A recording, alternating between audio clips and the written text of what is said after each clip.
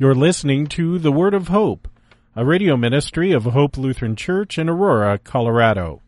Our preacher is Pastor Brian Wolfmueller with today's Word of Hope.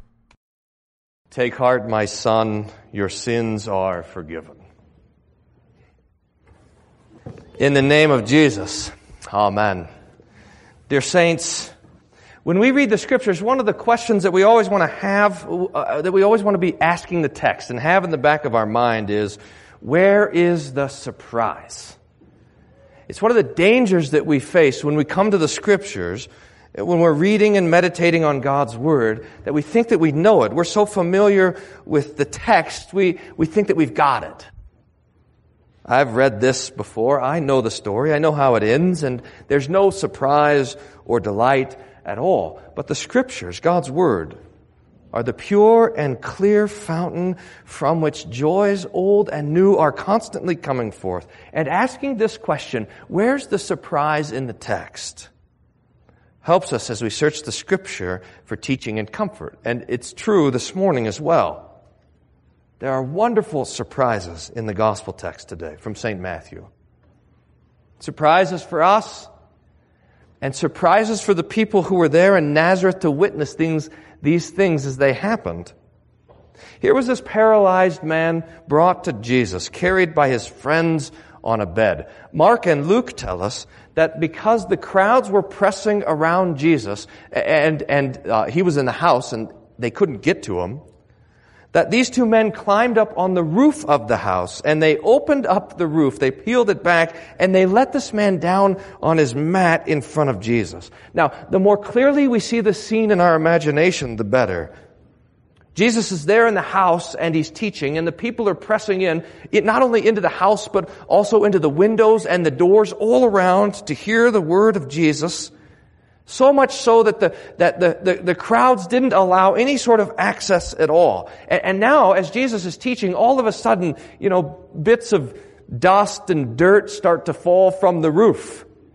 And you would imagine the people's attention gets a little bit distracted. I mean, you can imagine if pieces started falling off of the roof in here, you wouldn't only be distracted, you'd be worried. And then through the hole that's opening up in the roof, the light comes through, and then the hands are peeling it back until this space is big enough for a big bundle to be let down through the roof. Now you have to think that at some point the disciples are looking at Jesus and looking at the roof, and they're thinking, should we go do something? Looks like there's guys up there. Should we go get them down? And Jesus says, no, let it happen. So now this bundle drops through the roof, and you don't know what it is. Something big, looks heavy. Ropes on the four corners of this mat, and it drops down, and the people back up in the space, and now right in front of Jesus, this unfolds, and in this bundle is a man whose arms flop out, and whose legs unfold, and whose body is absolutely still, and not even a twitch in his muscle. Oh, the only thing moving is his eyes. And you got to imagine that these eyes are now fixed, whatever angle his face is, these eyes are fixed on Jesus. And the eyes of the four friends, or the friends who lowered him through the roof, are fixed on Jesus. And the eyes of the Pharisees and the scribes and everyone in that room, they're fixed on Jesus. What's he going to do? Now everyone there knows what Jesus should do. This man is broken. His back is broken. His neck. His whole body. He can't move. He can't walk. He can't work. He can't feed himself. He can't even feel. And there he is, sprawled out in front of Jesus. For one reason. He needs a miracle. His friends brought him to Jesus because he needs this miracle, and they know that Jesus can do it. Now we know what Jesus is supposed to do. He's supposed to look down at this man and say, "Friend, be well." Or he's supposed to touch him and say, "Stand up." Jesus is supposed to fix him so that he can walk and work and take care of his family. But that is not what Jesus does. Not yet. Jesus looks down at this man and his broken body, and he does something else, a more desperate thing. Jesus sees this man's broken heart, but behind his broken body, Jesus sees this man's troubled conscience. Jesus sees his sin. In other words, Jesus gets to the real heart of the matter, and he says to this man, "Son, take heart. Your sins are forgiven." Now you have to imagine at this point that this man's friends have to be stunned. We went through all this, tearing apart this roof and carrying this guy here and lowering him down, and now you're not even going to fix him? His sins are forgiven?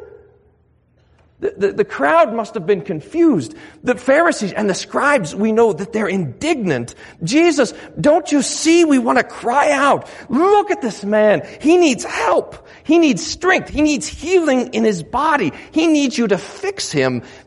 And you sit there and say that you're forgiving his sins? Now, I suppose that everyone in that room was troubled by what unfolded. Everyone except for this paralyzed man. And I can only imagine that there was on his face a smile and tears of joy filling his eyes as his heart inside of him leaped with gladness, because even though his body was still dead, he was alive, and he was alive forever. He knows now that God is not angry with him, that his paralysis is not punishment from heaven. He has hope now and faith. And even though he still needed healing in his body, he sees what he needed all along, the gospel, the forgiveness of all of his sins. Now, there's something absolutely wonderful here for us. We all have troubles. Now, I know that you might look at the people who are next to you in the pew and you think to yourself, look at how they've got it together, and I'm in such a mess. Now, I suppose that depends on who you're sitting next to. But I can tell you this, that person sitting next to you is a mess as well. We all are. I mean, we all have lives that are full of trouble. We all have drama in our family, people angry at us at work. We all are mourning. We know the sting of death that's grabbed those that are close to us. All of us know sickness, both of mind and of body. We know the toil of living life in a fallen and sinful world. We all know the temptation of the devil in our mind, in our conscience, in our heart. The temptation to despair, the temptation to sin, the temptation to boredom, the temptation to fear and anger, and this idea that the devil puts in your head that you're alone in all of your troubles, that your problems are monsters while everyone else's problems seem like puppy dogs. That's a lie. A couple of weeks ago, we had a sermon about worry. And I think every one of you said to me, Pastor, you were preaching that just for me. See? We're all in this together.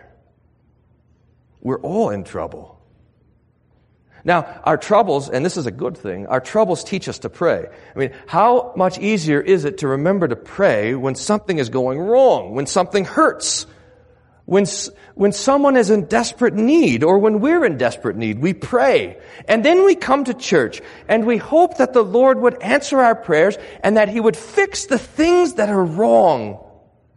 That He would take away those things that trouble us. So we come here before the Lord's altar and His Word, and we are like this man who cannot move. We have all sorts of things that are going wrong with us. Some of them are obvious and some of them are very subtle. Some are known and some are private. But we've come here hoping that Jesus might help. That He would fix what's broken. That He would make things right again. And then we hear these words, I forgive you all your sins. Now, the temptation might be to be disappointed. But look, like this paralyzed man in the text, we realize that what was really wrong all along was not our body or our family or our society or our whatever else it is. What is really the problem is our own heart. Our real problem is not that we're dying. It's that we're sinners that are doomed to eternal death in hell. Our real problem is not all the people who are mad at us, but God whose anger and wrath over sin threatens to condemn us. Our real trouble is not the sickness in our bodies or in the bodies of those that we love. It is the stain of sin that reeks in heaven. And that is our true trouble. And that is really what we ought to be afraid of. We had the picture the other day in Bible class, something like this. Imagine that you're driving home and you're worried, you're troubled about all sorts of things. You're running late and you're worried about that. You're about to run out of gas and you're worried about that. You've got a pain in your back, kind of off to the side that you never had before, but it's been there for a couple days, and you're starting to worry about that. You had a strange conversation with your mom or your child or your neighbor, and you're still trying to figure out what it means. You're troubled about that.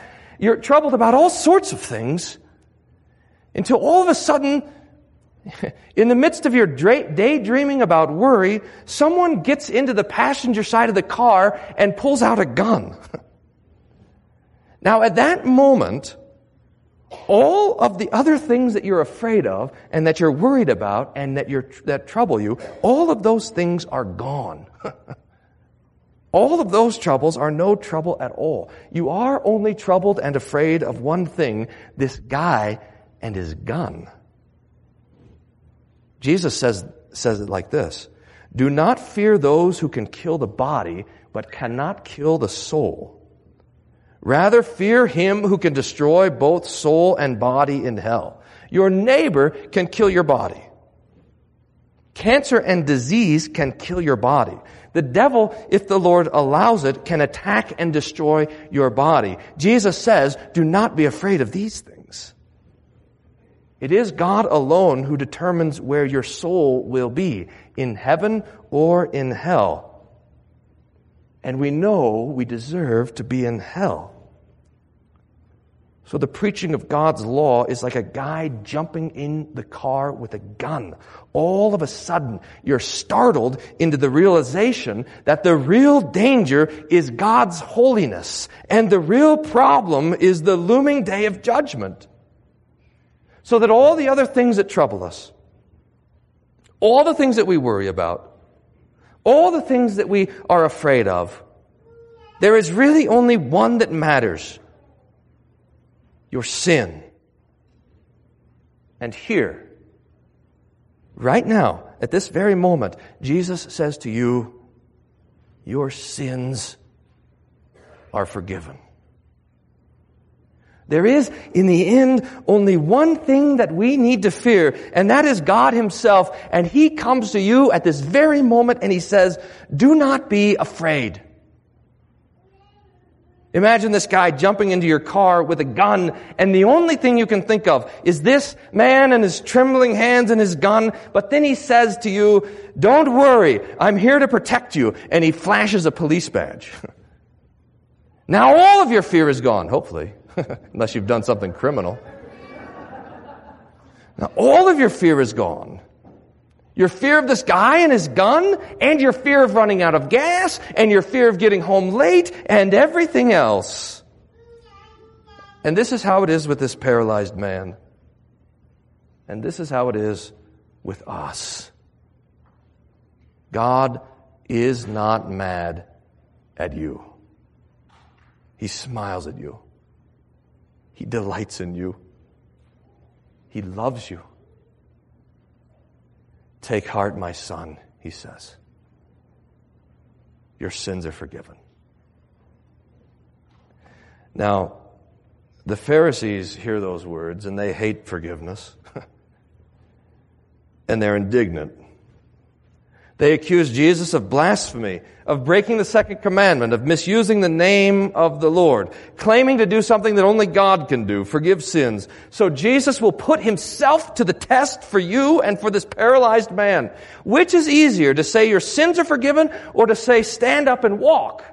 Now, it's a bit of a trick question that Jesus has given to himself because both require the authority to perform miracles. To say your sins are forgiven, though, is something that only God can do. In this way, really, the more difficult thing to say is that your sins are forgiven. But because the forgiveness of sins happens in the heart, nobody knows if it's a true word or not.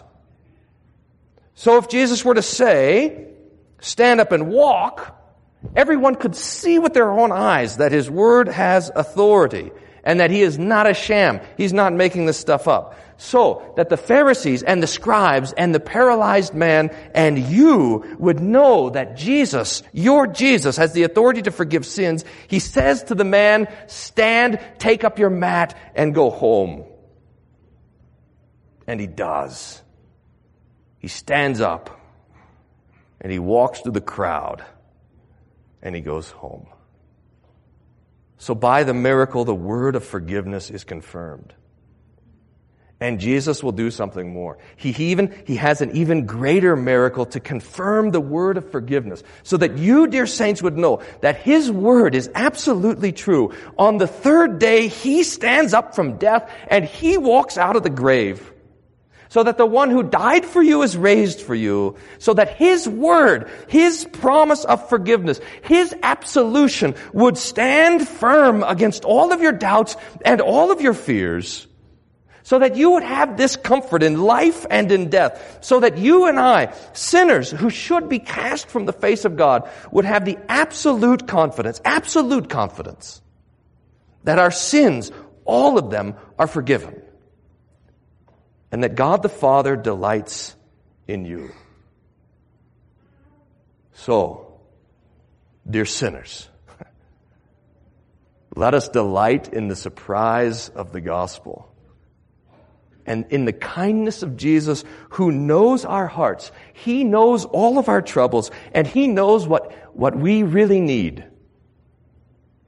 And he says to us these words, as a called and ordained servant of Christ, and in the stead and by his authority, I forgive you all your sins in the name of the Father and of the Son and of the Holy Spirit. Amen. And the peace of God, which passes all understanding, guard your hearts and minds through Jesus Christ our Lord. Amen.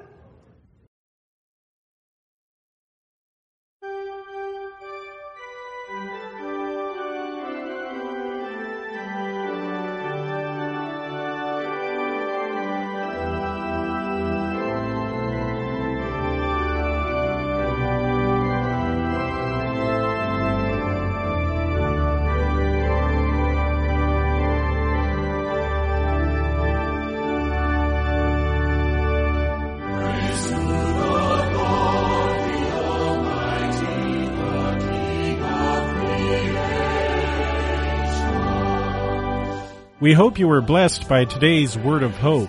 Hope Lutheran Church is located at 1345 Macon Street in Aurora, Colorado. Their weekly schedule is as follows: Sunday morning worship at 9:15, adult Bible class and youth Sunday school at 10:45 a.m. On Tuesday mornings there is a Matin service at 8:30 a.m. with a Bible class to follow at 9:30 a.m. You can find out more about Hope Lutheran Church at www.hope-aurora.org. That's www.hope-aurora.org. Until next time, may the Lord bless you and keep you in his grace.